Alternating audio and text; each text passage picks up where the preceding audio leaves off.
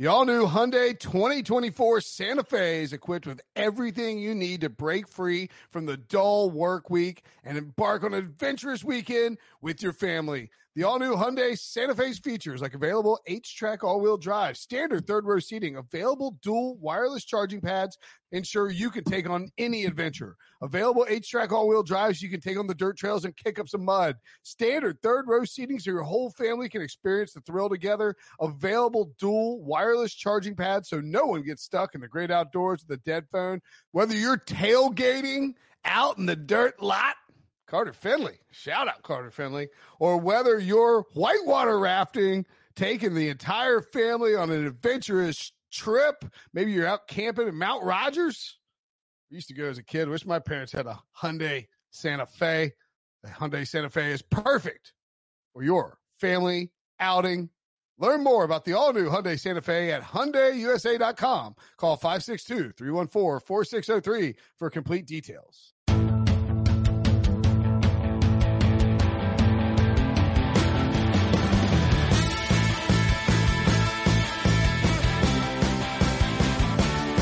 What's up, everybody? Welcome to the Pick Six Podcast, CBS Sports Daily NFL Podcast. I'm Will Brinson. I'm your host. It is Wednesday, August the 19th, and we are continuing what we are affectionately calling Nerd Week. It's really Analytics Week. I don't tell the people who are coming on that it's Nerd Week because then they might feel insulted, but I'm a nerd too. We're all nerds because we like football and we're smart about football. And one of the smartest football minds out there is joining us today, Cynthia Freeland from NFL Network, official title, NFL Network Analytics Expert. So, that's kind of, it's not pejorative to call people nerds, right? Anymore? I don't think it is. I'm proud of being a nerd. I'm wearing, I chose to wear a Northwestern shirt because I don't get to wear it really this season. So I had to pull it out somewhere. I should have put my glasses on. I should have really gotten a calculator out, something. Yeah, 82, rocking the old school calc. Yeah. But by the way, we should point out, people don't know this because they didn't hear it before, but you do an incredible Michael Irvin impression. Can we hear it for the podcast? Okay, sure. So Irv gives a big pump up speech for everybody on Sunday mornings before the pregame show. He is our inspiration before the Sunday show starts. And I was saying, I don't know, because he's going to be coming from his home. I don't know if we're going to get the same speech, but typically he walks in and he's like, praise that we're here. So thankful, so grateful to be here today. We've been blessed. Let's make it the best show ever. Every single time. So that's very good. That's a very good, if you were picking up people in a lineup who would do good Michael Irvin impersonations, I don't know that you would necessarily be the number one draft pick, right? But you do a very good one.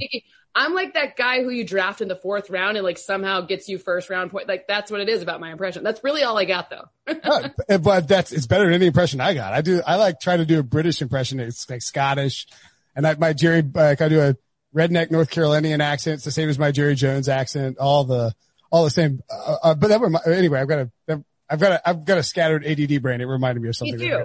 I do a good French person speaking English. That's my only other one. Oh, ça va.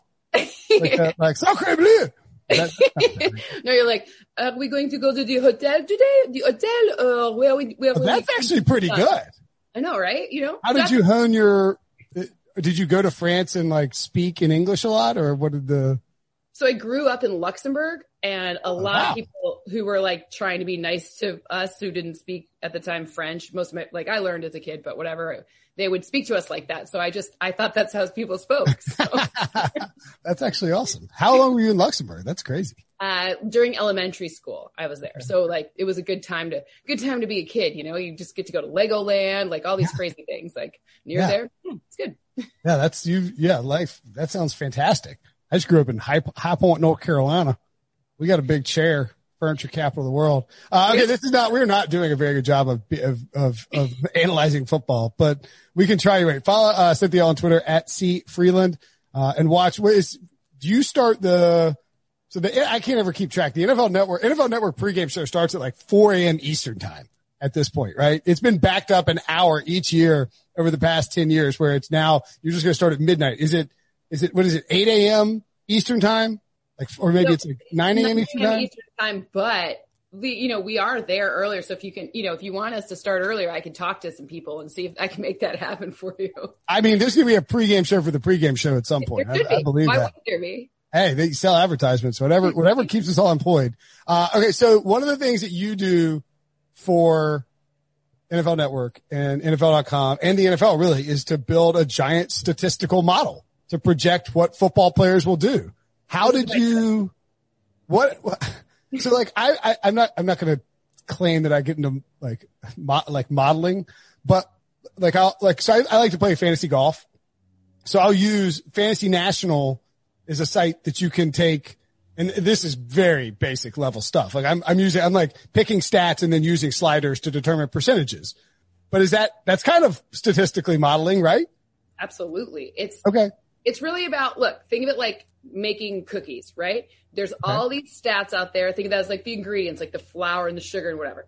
And my recipe is like my proportion of flour to sugar to butter to whatever, right? Yours can be a little different from mine. And you never know, right? Like which one's right. Luckily with football, sometimes you get to be right. Sometimes you get to be wrong, but it's really about refining that recipe. So you keep trying it and fixing it and tweaking a little bit here, tweaking a little bit there, just so you get the right amount of the right blend of everything. And that's the model. So you're totally right. The sliders, all those things. Really good. So when you're trying to build, because I don't know. I mean, I'm sure that most of the people who listen to this podcast are smarter than me, but I bet a lot of people don't do analytics. So when you're building out a model,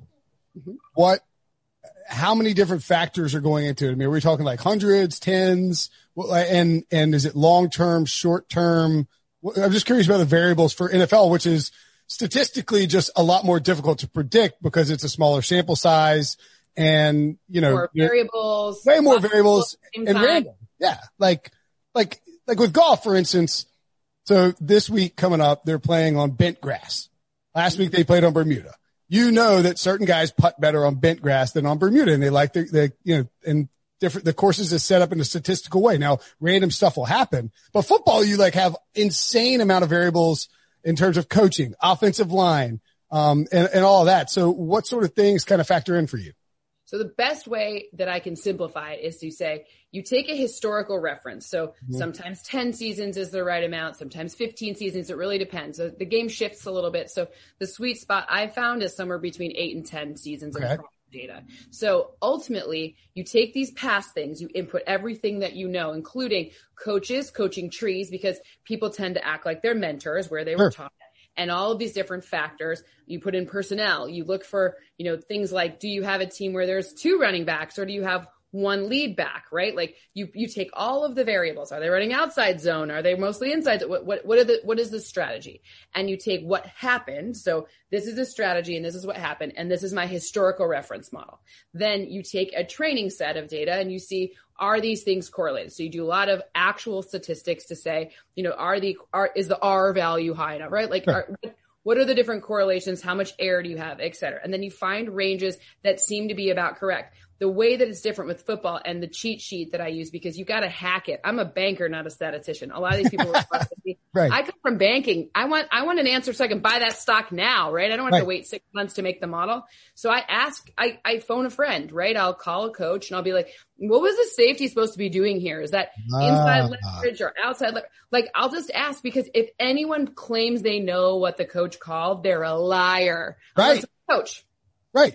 And even like I think, so Jeff Schwartz, who I love and, has been on the podcast before and does a great job. Yeah. Like, he's a former professional offensive lineman and he's smart and he knows how to explain certain stuff, but he is still guessing. You know what I mean? Like if you, except on the Chiefs stuff, cause he can actually ask Mitchell. Phone a friend. Yeah. Right. He can phone a friend. But yeah, unless you know exactly what the play call was, you can't know what assignments were. And because things happen, so like, let's say you have a left tackle who gets beat by an edge rusher, all of a sudden it changes up what we might see. And everybody sort of knows that, but that's really hard from a statistical standpoint to input, right? Right. So the other thing that I've been able to do is, and again, this is where I got lucky. Like sometimes you pick the right, like you buy the Amazon stock because you're like, whatever, my kid's ordering off Amazon, whatever, you somehow find this thing early. Well, the thing I found a little bit early was computer vision. So what it looks like is kind of like a telestrator. Okay. And what that allows me to do is to draw circles and lines and squares, and it measures exact distances things are apart from each other. So even ahead of when the next gen stats have been using GPS data to be able to coordinate that, I've been able to go back through historical film and be like, every time this corner is within 5 yards of this type of receiver or this route, then it's good. And that's where I've had the most, I'm going to use the word luck, but I've had the most luck being able to talk to coaches and understand, hey, is this what was intended? Because by the way, you can call a play and that doesn't mean someone's going to do it right. Right. Right. Like the edge rusher could beat the left tackle, but it could look like it's the left tackle that's getting beat, but it was really a tight end's assignment. We don't know. So, he didn't chip, and then all of a sudden it looks like the left tackle loses. So, I mean, and this makes a lot of sense. I mean, you have, by working at the NFL Network and the NFL, you have more resources than say like, so for Ben Baldwin works at the Athletic and they did like the R Scrap project or whatever. And like, I don't know what the hell that is. And I've tried to look at it and I'm like, nah, you know what? I'm almost 40 years old. I'm not learning. Old dog, no new tricks. Got it. No, I'm down for new tricks, but I just don't know that like old dog is learning algebra. And like, you know what I mean? Like, I don't know that, I don't know, like learning to talk at this age. So, but I mean, I think like it definitely helps to have the resources of, the NFL behind it. And obviously you've made great contacts and do great work. I'm not questioning it, but that helps. Really, the only reason my role now, it's all because of things I did in my career in like starting in 2008. So when I worked at the league office in finance, we were working on a project. I didn't know that. Okay. Yeah. Fancy schmancy. That beast was paying off, right? Yeah, there you go. It's the journalism, Northwestern. Yeah, it's like, I tricked you, suckers. I came in here and like it's a Trojan horse, a Northwestern Trojan horse of business and finance designed to sneak your way into getting into high stakes world of the media. Well, really what happened is I worked on a project that was called Season Inventory Restructuring. So it was like, is 16-4 the optimal revenue configure? This is ahead of the last CBA negotiations, right? Okay. I'm an old dog. So CBA negotiations last time is it 16-4, 17-3? What's the optimal blend? And by the way, how do we value things like attracting new fans who maybe can only afford to come to a preseason game? So, you have to write creative financial models based on that. Well, I got to sit with the competition committee, who's the coolest part of the NFL. Sure. And when you sit with them, you get to eat snacks. They swear. It's a dark room where you watch film, and they actually appreciate when you ask a question because and by the way, this is an advantage of being a woman. Nobody expected me to know where the safety is. Sure. Right. Right. So it's like that time that Jordan Rodriguez asked Cam Newton about receivers, and he's like, what are you doing, lady? No, but I mean, by the way, there's and I guess if it's, so we're talking before the last CBA, but it's like peak Jeff Fisher competition committee, right? And I mean, it's kind of nerve wracking when they're watching film in that room. Like you pipe up and if you say something stupid, they're going to be like, hey, look, what are we doing here? I didn't. You know what? This is actually, it's kind of funny because when I was younger, had better metabolism. I still can eat pretty well, but like it's starting to catch up with me. But like before I could eat, like I could throw down like steak. Okay. Another dessert for middle of the day. Great. And so they kind of respected how much I could eat. That's awesome. That girl from the finance committee can throw down some wings. So no, for real. And so I kind of and then I was like, hey, this might be a stupid question, but why was the safety standing there? It looked like it should have been like, because I know enough about football. Sure. To ask, I wasn't just being like, which one is the quarterback? Who's this Yeah, right. Of course not. Yeah. But I mean, like that creates, so like being able to do that with the finance, like as part of that job where you would normally not be like, that is not the typical NBA experience. Right. Okay. And so by virtue of doing that, you build the base up. And that's what I was going to ask too. Like when you do the model, let's say you put in a bunch of stuff and it spits out that Reggie Bonathan is going to be the Panthers leading rusher. Like, you know what I mean? And that's an extreme, obviously, but right. The model is broken. So, right. So here's a more relevant example. you try to find things, you want to be unbiased. The best part about analytics is the lack of bias. Like I can't look at maybe I like Saquon Barkley more than Ezekiel for whatever reason. I went to Penn State or Big Ten and I don't like Ohio State because I'm from the state of Michigan, whatever. Who knows? Right? Like I don't want to be biased, right? So the best part is when it spits out correlations or nonsense, like, third down is correlated to, the wind speed of prior to a kick. That stuff's not. Like you have to go through and the eye test has to match like what the math is, right? So you got to ask you have to have your phone a friend. And by the way, there's lots of different models and they're not all named after old school rappers because again, I'm old and I like to pay homage to that. Wait, I don't think what is your model named? I don't think there's tons. So you name them all after old school rappers? Mm-hmm. Like ECE has been like my like low key like favorite one, but Q-tip, that one's been working really well. Most of the stuff that like the game score ones, that's Biggie because I'm big ups to Brooklyn. Right. I don't know. And so we've got two. Is Amy Trask aware of your model being named Eazy-E, by the way? If not, you should DM her. I should tell her. I'll definitely tell her. Yeah. So wait, all right. So like when you say the different models, so like Q-tip versus Eazy-E, are they both going to the same goal with different inputs? Is that what you mean? Or are they just for totally different things? Totally different things. Like one is player production. Other is schematic. They all work together because think of it like how you would value stocks in the stock market, right? Like you kind of have to have a different model for tech stocks than you do for like car stocks because they run on different fundamentals. There's just different things that drive each one, right? So and here it's like, okay, there's draft ones, there's, college transitioning to. Oh, okay. Gotcha.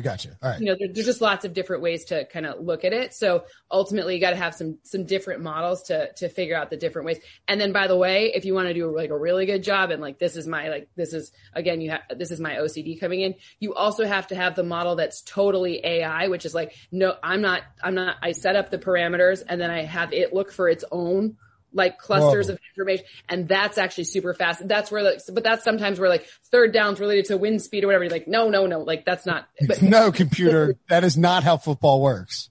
Right. Interesting. But you have to have something that's unbiased so that you can keep getting to, because you can think something and you could like, I know I have this like big theory on like why I'm drafting Baker Mayfield, like why I'm waiting and to draft Baker Mayfield because they're going to beat everyone with Baker Mayfield. And I could like sell myself really hard on that, but like like what if he sucks? Like what if he can't execute? Okay. All right. Well, this is literally my next question. Perfect.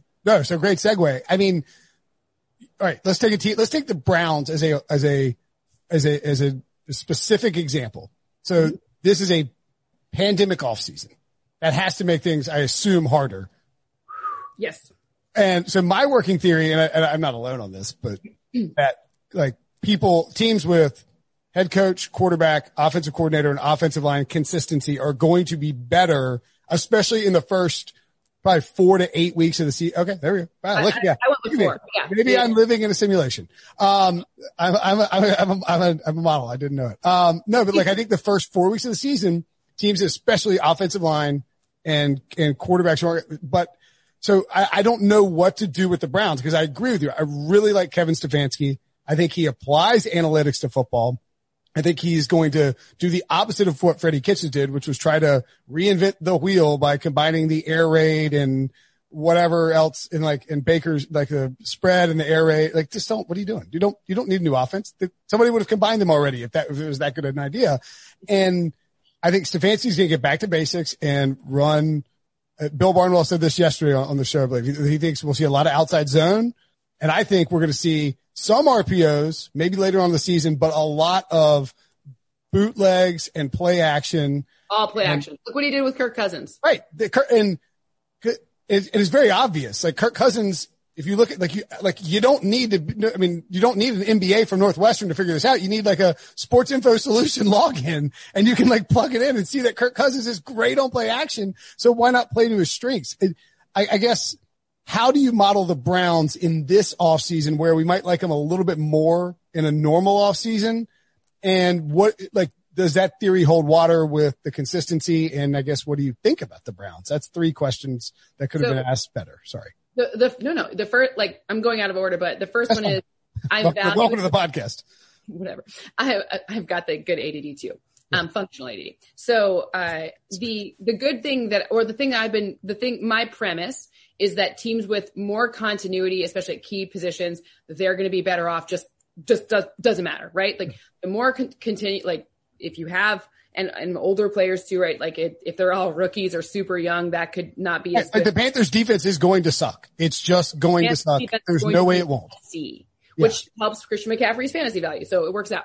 But ultimately, look, it's continuity. Like the Chiefs are in a great spot. Their secondary is a little bit dicey, but every other piece is fine. And then the new piece, Clyde Edwards-Helaire, because of Damian Williams opting out, like running backs have a shorter learning curve historically, especially running backs that come from offenses that take X amount of snaps, of which LSU took beyond X amount of snaps. So things like that, running backs are quicker to learn. Pass rushers, quicker to learn. Things like corners and safeties, they tend to be a little longer. Linebackers who play primarily in coverage, longer learning curve. Outside like tackles and tight ends, depending on how they're used, blocking schemes take a bit longer to learn. Inside, guards and centers, they tend to go a little bit faster. Just those are over the historical tendencies. Well, but I mean, a lot of that is just like see ball, run ball, see ball, tackle ball. I mean, like if you're being aggressive and just you're an easier responsibility that you typically speaking, you're going to have less. I think that Clyde Edwards-Helaire thing is really interesting. So is it like you see a correlation between running back success and snaps the previous year or full college snaps, or what is it?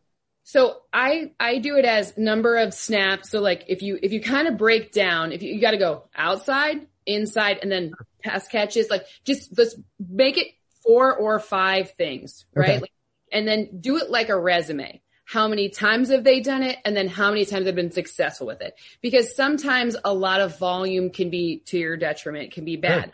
Remember, like everyone thought Derrick Henry was going to have no tread on the tires left because he played like a bajillion snaps. They didn't play a very complex offense though at Alabama. So how many different looks, how many different, pass situations is the running back in? Because then they're typically asked to block. How often do they block? These types of things, those all project for how quickly they'll transition to the game that they're in. Remember, depends on the use. You go to Andy Reid, you need to be able to catch passes. You got to Andy Reid, you got to be able to run inside, outside, any sort of scheme. And by the way, you have to be able to handle that Patrick Mahomes is going to make decisions that fast, which everyone does, right? So it's the resume match is a really nice fit. So it goes fast. Like Jonathan Taylor's another one who's a good resume match. He might not be great, like fantasy pick, but like he's going to have because of the Wisconsin, what he did at Wisconsin, it matches what's likely. It's almost identical to what they want to do in Indianapolis, and he has Marlon Mack there, so he's not going to be asked to do everything right away. He's not going to be asked to do the thing that's not his thing.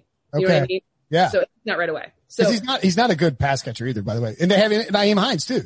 Like they're not going to ask. He is a good pass catcher. They just didn't use him in Wisconsin. And like Paul Chryst tried to use him more his senior year or I guess his junior year to help him get ready for the NFL. But they're not going to throw him out there as like, hey buddy, you're on third down every time. Better pass block and catch passes. Like they won't do that. Right. And they don't need to, which is great because then he'll be able to earn those. He'll be able to start seeing the vision and figuring it out. Right. And like, remember, defense is a process of elimination game. So defense will look at the offense and they'll be like, it can't be X or Y. And then, don't use X or Y because those are receivers. It can't be thing 1, thing 2, right? Then they'll see a little pre-snap motion or not. Oh, it can't be whatever. So defense really has a big, like the Steelers have a big advantage in the first few weeks because their defense is just nasty. Yeah. So that's helpful for them. And they're all coming back, relatively all coming back. And especially like, you already got that Minkah Fitzpatrick getting acclimated to their system. So those are big advantages for teams with really good defenses. So that leads me back to the Browns. Yes. Which was really your question. Good job. I was like, what were we talking about? Where were we? No, yeah. I think the thing about Baker Mayfield is if you go to see where he has had success, when he was kept clean last season, he played significantly better than when he was under pressure. He was always under pressure. When they did a lot of calling the same play over and over again, which that strategy, that's been one of the things this offseason, this COVID that I spent a lot of time on is what happens when you call the same play twice. And cause it either works really well, see 49ers, or it works really bad, like Browns. But the difference with and you're 100% right. Cause when I play Madden, I do this. I'm like, oh, that play worked. I'm going to run it again. But defenses, like you said, they work on process of elimination. Well, they also key in on certain like visual things. Right. And the 49ers, the whole point is that like everything looks the same and it might be a similar, right. But it might be George Kittle leaking out on play action, but it actually looks like an outside zone run or something like that. Whereas the Browns were literally just running same plays over and over again. Yep. It's like, we got this one. Yeah. Freddie's like, that worked. Hey, let's dial that thing up again. And the defense is like, are you kidding me? They're running the same play. And because the defense just snuffed that stuff out like that. Especially their red zone play. It's like they only had 4 red zone plays. You're like, didn't you just do that? Whatever. So I think the Browns this year, I think that the thing about, I'm more of a Baker Mayfield believer than like most. And I'm not I'm in, and cause I've seen him do really great things. And if you go back to kind of what worked with when Freddie Kitchens first took over, and then if you go back to what worked when he was in college, he's really good at play action. He's got a great arm. And the thing about their running backs is they'll provide him with that look that keeps defenses honest. So they improved their O-line, really like adding their right tackle, Jack Conklin. I think they've significantly improved their capacity because Conklin's a vet, and obviously Conklin knows how to block for a runner. See Derrick Henry. So, these are things that kind of translate well. And I don't think Baker Mayfield's going to be throwing for 300 yards a game, like at least not in the beginning, but I don't think he's going to have to, because the balance that you're going to see with like a Nick Chubb and like Kareem Hunt, by the way, we don't have to talk about, I feel like no one's talking about him at all. Kareem Hunt or Nick Chubb? Kareem Hunt. I think Chubb, yep. And then Hunt, like sneaky, they're going to use him. So I mean, he led the league in rushing 3 years ago. Now his off-field stuff, not ideal, but I mean, from a football perspective, yeah, I was on Cleveland radio like a week ago or at some point, and with Dustin Fox and Adam the Bull, and they asked me like, is there anybody in the NFL that has a better skill position group than the Cleveland Browns?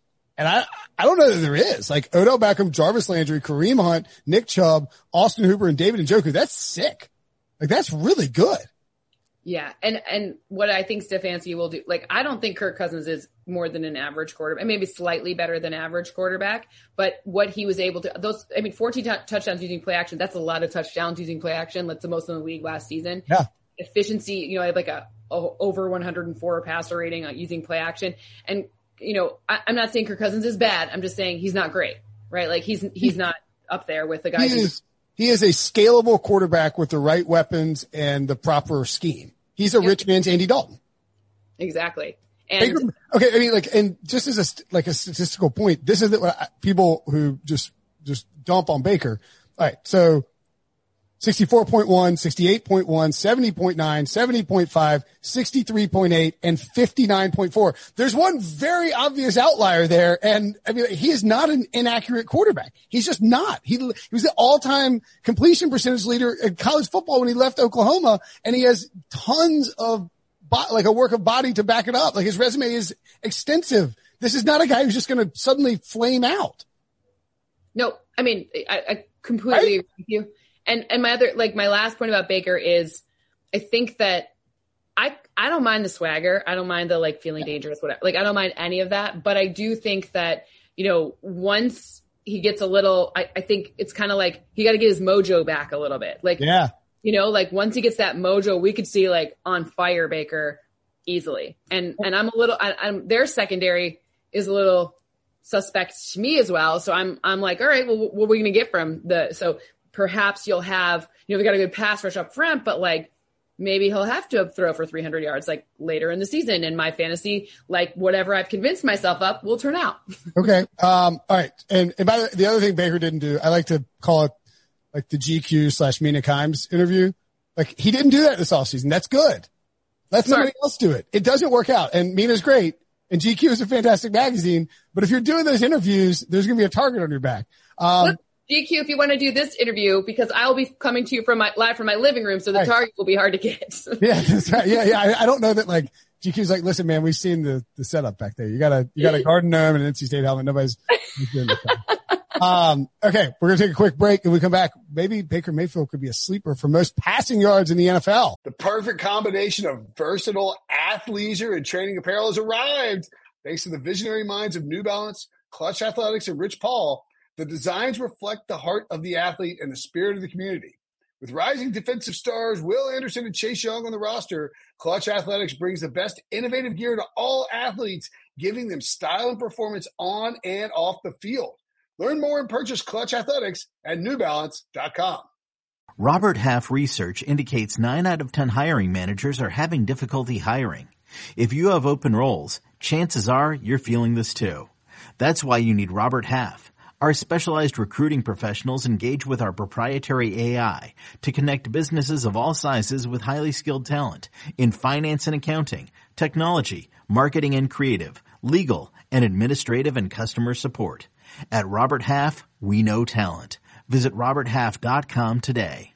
Okay, so in your model, you created, and this is up on NFL.com right now. It was posted like the last couple of weeks, I think. Yeah, like late July. And you broke down. Oh no, that was the Browns. Excuse me, I screwed that up. I looked at the wrong thing. When did the projections come out? I'll look it up.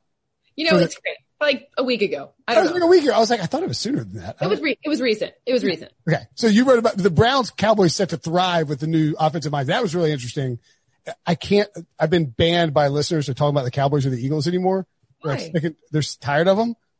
But I thought that I want to ask you about the point about before we're going to ask the Cowboys anyway. Then we'll get the stats. Yeah. So on here, you included in the model something related to like basically the conservative nature of Jason Garrett versus Mike McCarthy. And it's been referenced some on the pod, but just how stark is the difference there? So it's the thing that's, I'm not like an Jason Garrett person. I think the thing that's really great about Jason Garrett is especially if you have, like for Daniel Jones and the Giants, it's a really big positive. He did a really good job developing Dak, as much as everybody, myself included, like to kill him for the clapping and the losing the close games and the field goals. Yeah. All that. Like Dak Prescott is a top 10 quarterback, and he was a late round pick that Jason Garrett developed. Yeah. So, and if you look to see how that happened, it was like, let's lean on the things we've got. Like Dak Prescott didn't attempt a deep pass outside the numbers until like, I don't know, I want to say like 8 games of starting. So he created a path for Dak to be able to ease into it, which is honestly like one of the best things that you can ask for, especially we saw how accurate Daniel Jones was when he had time to throw last season. So sure. These are great. So I'm not saying it's going to be good for them. That's where they are right now, but it's kind of like they kind of outgrew what was being asked of him, right? Because Jason Garrett, really what happened is you kind of have this equity, obviously with this great O-line and you have this great running back and you have these receivers and you're kind of putting them in heavy sets that reflect a more kind of traditional 90s style football. He's Nick Saban's old OC. Like the dude, I mean, he's not a modern play caller. Right. And you have a modern team. I mean, Amari Cooper, you go out and get him and then you kind of don't optimize for him. Right. So what we've seen from Mike McCarthy, I mean, I don't know the exact, I can't remember the exact rankings, but I don't think he ever ranked outside the top, like number 3 in terms of calling plays and with 3 or 4 receiver personnel. So, 11 personnel, the most common personnel, but the number of times he did it was just so much higher and spreading it out, the most West Coast spread offense. And you saw, obviously to accommodate Aaron Rodgers, you've seen he's pretty good. You've seen those things kind of work. So it's less about, I wouldn't say it's about taking risks that weren't calculated, because I think McCarthy takes smart risks. I think it's about optimizing the play call for the personnel. Sure. And I think Jason Garrett was a little conservative, especially in the red area, and he wasn't even really calling the plays. It was like his system, and then they all follow a system. Do you know what I mean? Like he wasn't on the headset being like, no, you've never seen Jason. And again, you never seen Ryan Wilson on this podcast points out, you've never seen him say a word into the headset. He never talks. I think the last time he called the play, and I don't know if I'm supposed to tell this, but whatever. I think it was like not recent. Like I think it was before I worked at the NFL that he directly called. It's his system, his principle. Like when he was like on the sideline with Nick Saban.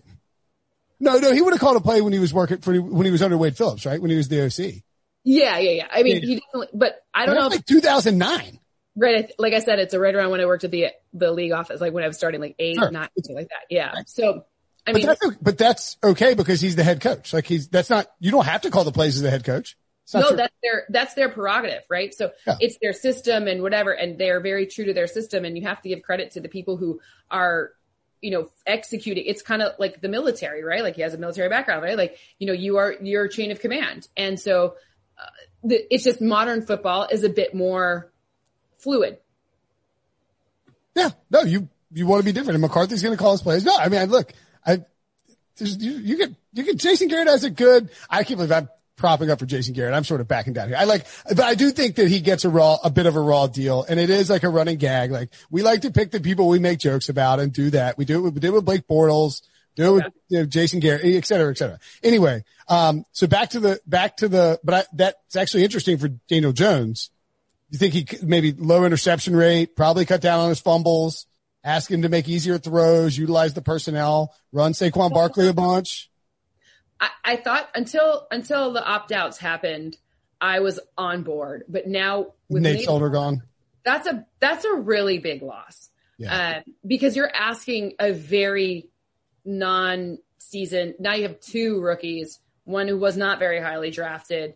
And so that's a little dicey for me. So I think they're going to be okay, but I would have been happier had we seen Nate Solder. I would have had a little more faith in it. I'm with you. I'm with you completely. Okay. So to the point about the passing numbers.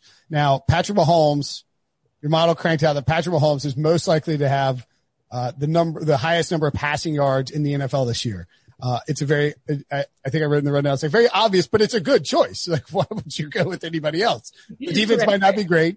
He's the best football player in the world. They pass the ball a lot, even if those short passes that are really running back production. The little 1 yard flip things. Still counts. Still counts. Yeah, right. It makes total sense. Who would be a sleeper? And, I don't know if you can say this since you work for the NFL, but do you look at like Vegas odds is that any part of your model at all? I don't look at anything that is not in my contract. That's not, that word doesn't exist. But okay, sorry. Don't even answer the question. Right. But if you ask me certain benchmarks, like for example, do I think Phillip Rivers is going to throw for more than 1,100 yards? My answer is yes. Or whatever, not 1,100. Right. What is it? 3,100 yards? Yeah, the answer is yes. Okay. If you ask me certain benchmarks, I can tell you any benchmark. The model can tell you the probability of. Can tell you whether it's more or less than a certain number. Yeah, like will Ryan Tannehill throw for 22 touchdowns? My model says he will. Oh, really? That's a lot. Wow. Okay. Interesting. Okay. So who would be a sleeper to lead the league in passing? Like when you saw the output, you're like, whoa, all right now. Like who were you surprised to see at the top of the list? Maybe not surprised because I think he's kind of perennially underrated, but Matt Ryan was surprising to me to be a smart choice for potentially leading the lead in it. And I mean, Dak Prescott, but that doesn't seem that surprising to me. That one seemed a little bit like, okay. I mean, I think that, well, the thing with those two is that they are on teams that are going to pass the ball a ton and don't look like they're going to have very good defenses. That's, and then so that the last one there would be Tom Brady, which the kind of form that would be surprising. That one was the most surprising of the not so. I mean, it's the same model, right? Like the Bucks have a good front of their defense and Todd Bowles is a master, but their secondary is super young. And I think the game flow will have to, people are going to have to pass on them. So I think Tom Brady, and I don't understand about Rojo. I'm not sure what to make of their running backs there in Tampa. So that's one that could be your little potential. Wow. Sneaky pick. I'm looking to see. Interesting. Now I will say that Tom Brady is not likely to be up there. I'm surprised to see, the guy I kind of like. Say whatever you want about that place. Okay. Tom Brady's 8-1 to lead the league in passing, which is pretty good value. Patrick Mahomes is 4.5 to 1. Matt Ryan 7-1. Dak Prescott 7-1. What Baker Mayfield and Carson Wentz are interesting to me. Kyler Murray is kind of interesting. Oh, I'm all in on Kyler Murray. Like anyone who's going to play fantasy with me, by the way, I don't know who else you're having on this nerd week, but I'm organizing trying to make other NFL teams nerds play with me in a fantasy league this year. Cause that's what I need, another fantasy team. But how many fantasy leagues do you have? Like way too many. Like 7, 12? Right now I'm at 5, which is 5 max. So, but I'd be willing to do 6 for this one, but I'm all in. And then like, they listen in, they'll steal my Kyler Murray. Like, so are you trying to get like other nerds from the media or other nerds from like the stat nerds from each team? From each team. Oh. So do you guys have like an analytical, like group text? Yes. You really? That's amazing. Okay. There are surprisingly like, the people who do the stuff, like I follow some on Twitter, like they're out there, but they don't really tweet about football. Like, you know what I mean? Like they're not, like, I mean, I think maybe they have to keep it in house. I don't know exactly how that works, but.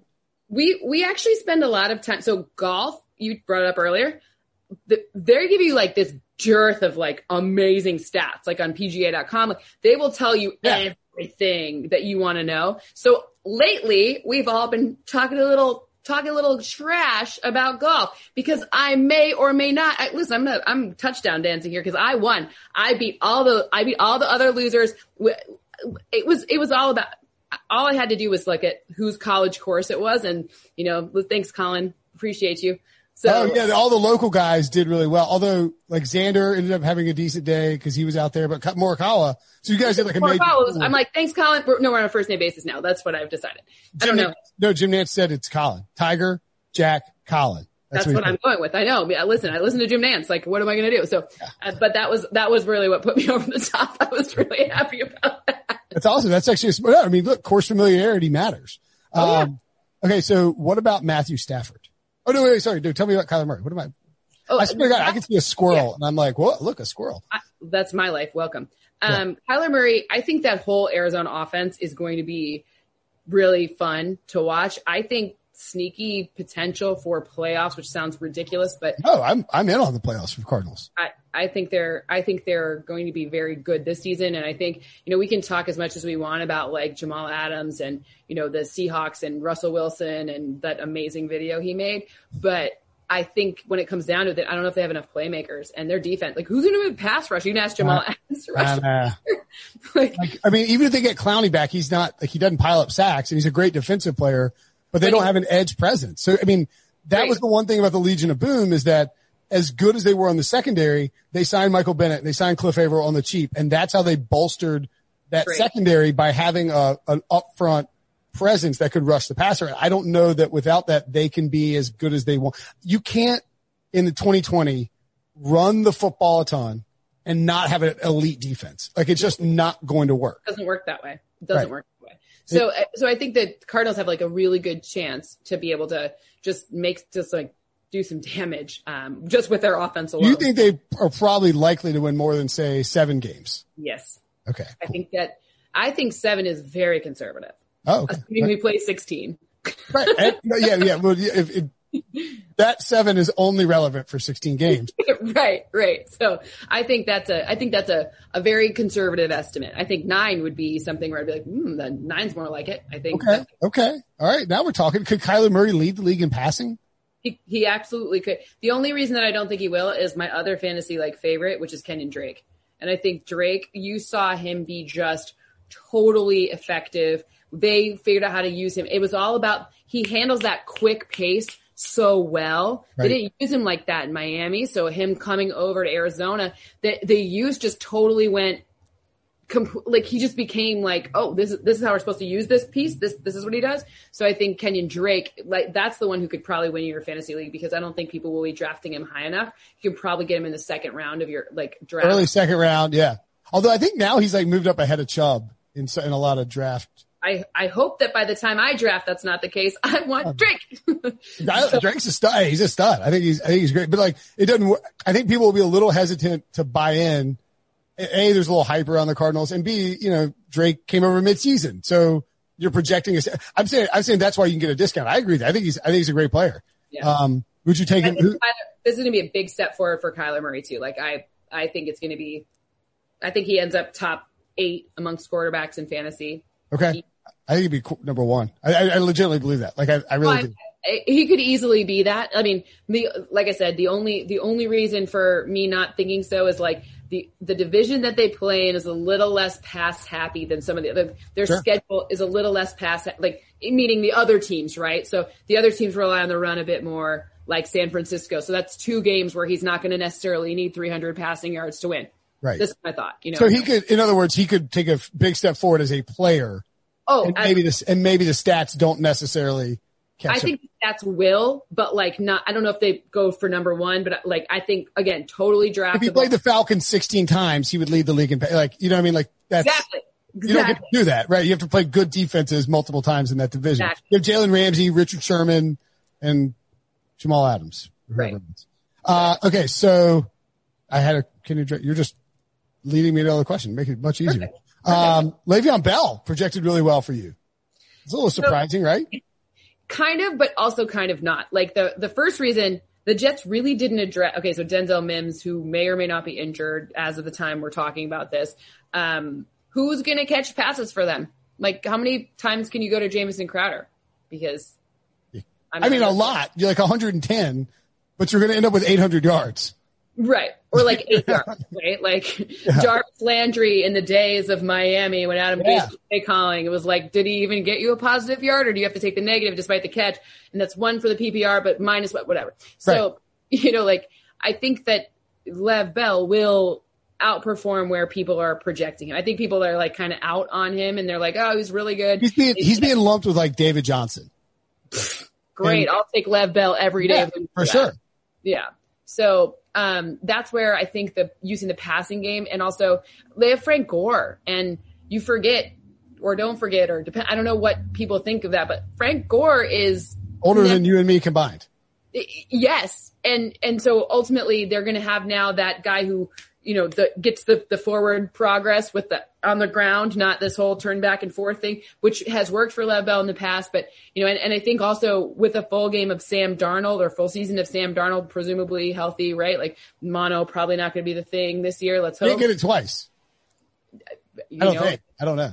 If he gets mono twice, like that's the funniest thing ever. If he gets mono twice, your colleague Kyle Brandt better not name check me for talking about my mono on NFL Network when I never had mono, nor did I even mention mono. I wake up in the morning, I'm watching TV in my living room, and I hear Kyle Brandt's like, Andrew Perloff and Will Brinson won't shut up about their mono. I'm like, what is happening? Like the whole world thinks I got text. People thought I got mono. I had mono in college. A lot of people had mono.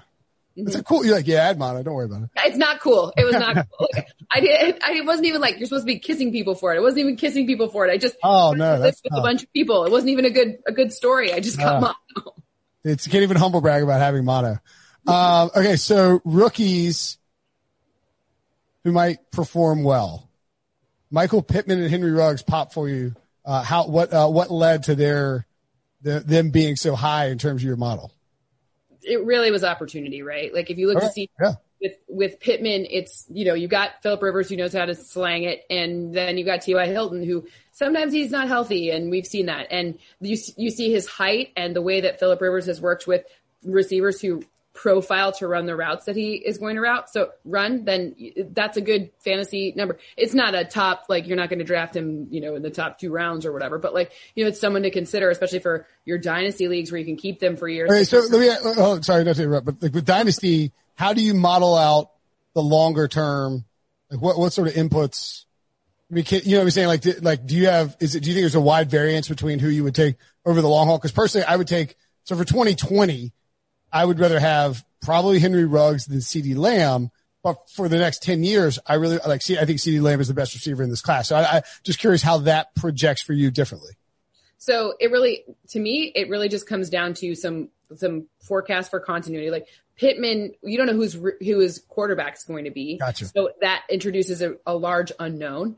It's one of those things where what you could do is you could take him in the later round and then see what nets out the quarterback position and then decide. It just increases the scale of probability, basically. It just makes the variance just way bigger, right? Like Jerry Jeudy could end up, CeeDee Lamb, Jerry Jeudy, or Henry Ruggs are one of the 3 best receivers, right? We don't know which one, right? And you're discounting Jerry Jeudy because Drew Lock doesn't seem to be the type of quarterback that's like going to have this kind of storied like future. Same thing, Henry Ruggs. Like we were hearing things that Gruden loves Mariota. I don't know if I believe that, but now the latest buzz is that Gruden really loves Derek Carr.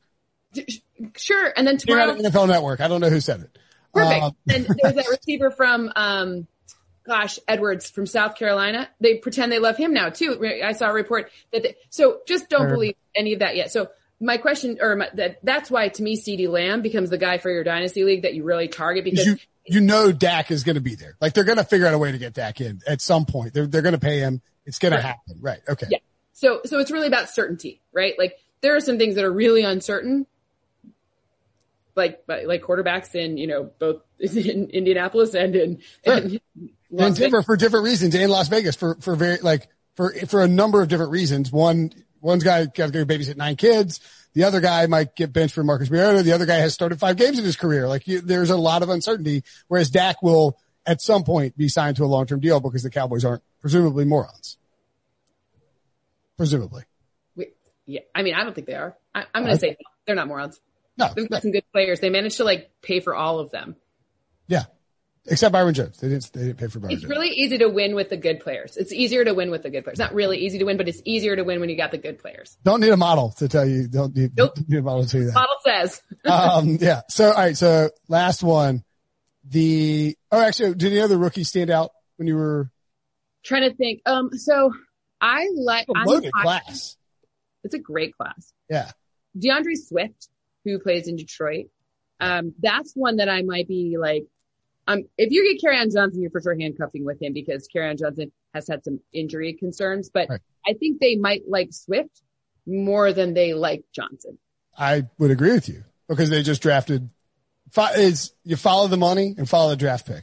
Now, granted, both guys came from the SEC and were drafted in the second round by the same GM and coach, but if you draft one guy in the second round and it doesn't work out and then you dip your toe back in, it probably means you like the other guy better. I like Swift too. There's Georgia running backs. Something about them. They're explosive. Something about them. Just need to stay healthy. I know.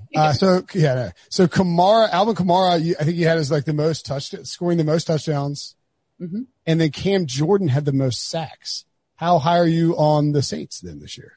I'm very high on the Saints.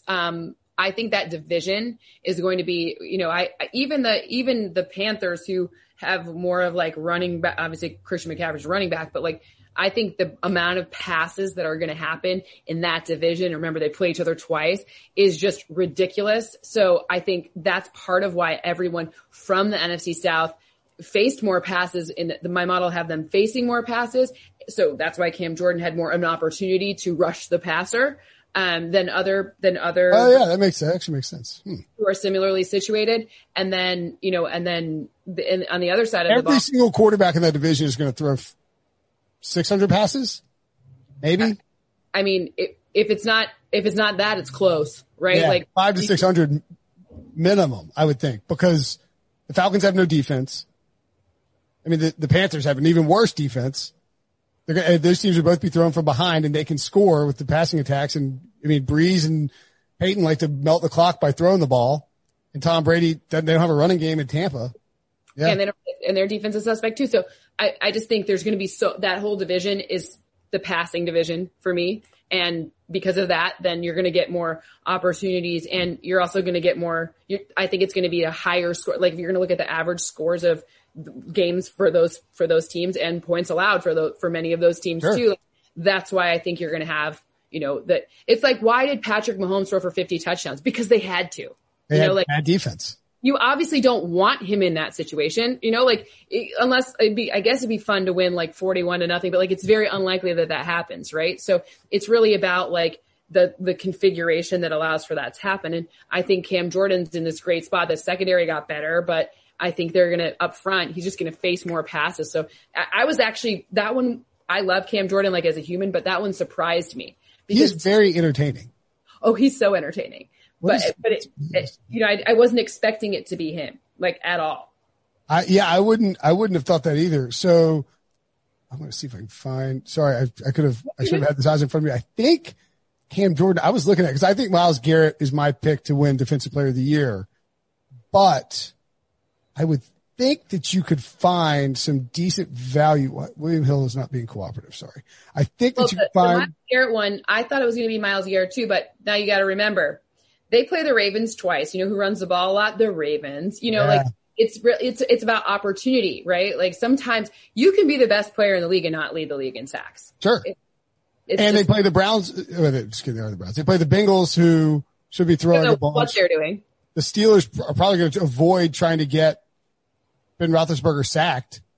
So, all right, here we have Cam Jordan 40-1 to win Defensive Player of the Year. If he showed, and here's the thing about Cam Jordan that's interesting is like, cause 2011 draftee didn't get his due until like really like the last 3 or 4 years, and his performance has increased exponentially, and people are really taking notice of what he's doing. If he comes out and leads the league in sacks in 2020 and the Saints win 13 games again, it's pretty good.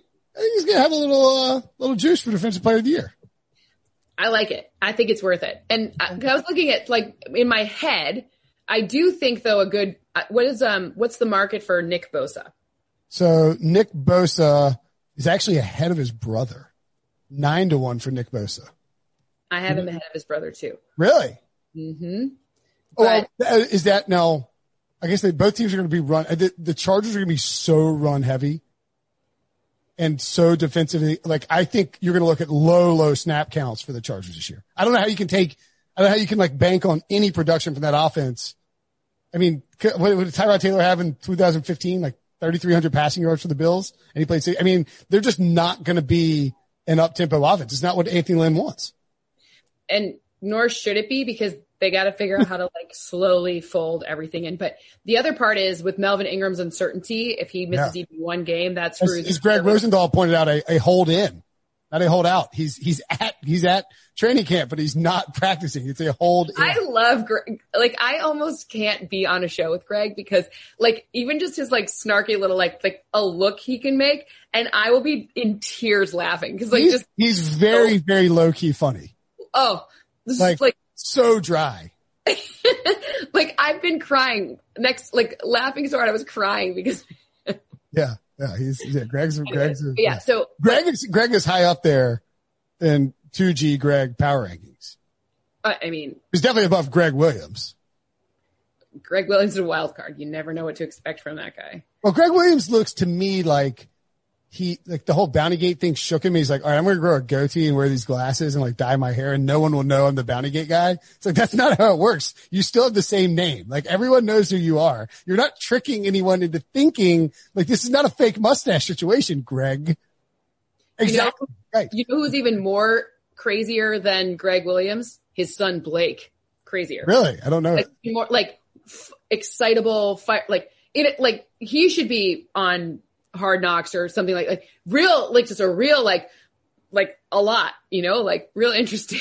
Do they have, so like Gase's father-in-law is Joe Vitt. Joe Vitt, yep. Also slightly crazy. He's on staff too. He's an advisor. And that's what I'm saying. Like you got Greg Williams, Adam Gase, and Joe Vitt. That is you got Blake Williams too. They're all there. Gang's all here. No, I know that you're not allowed to talk about not having Hard Knocks someone other than LA because, you know, the NFL is a vast conspiracy to promote Los Angeles football. But why don't we have the Jets? Why don't we have the Jets? I want Gase on Hard Knocks. I want Greg Williams. I want Joe Vitt and Blake Williams. Give it to me. Come on.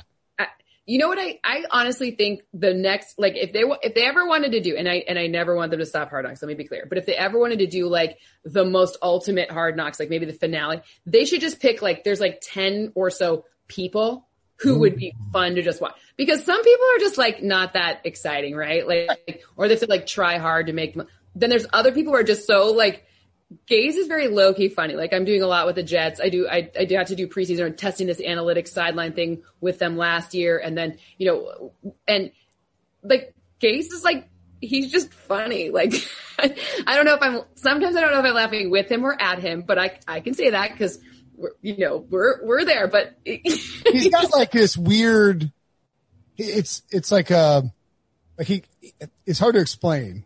Like the way that he's funny, but you don't know if he's. Never know. Yeah, you don't know if he's like, he thinks it's funny or if he does. It's very, anyway, we've gone off on a tangent, which is what?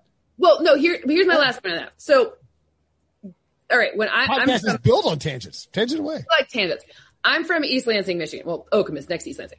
Nick Saban was the coach at Michigan State when I was there. Dean Pease was the defensive coordinator. Dean Pease's wife, Melly, was my volleyball coach. Wow. So, right?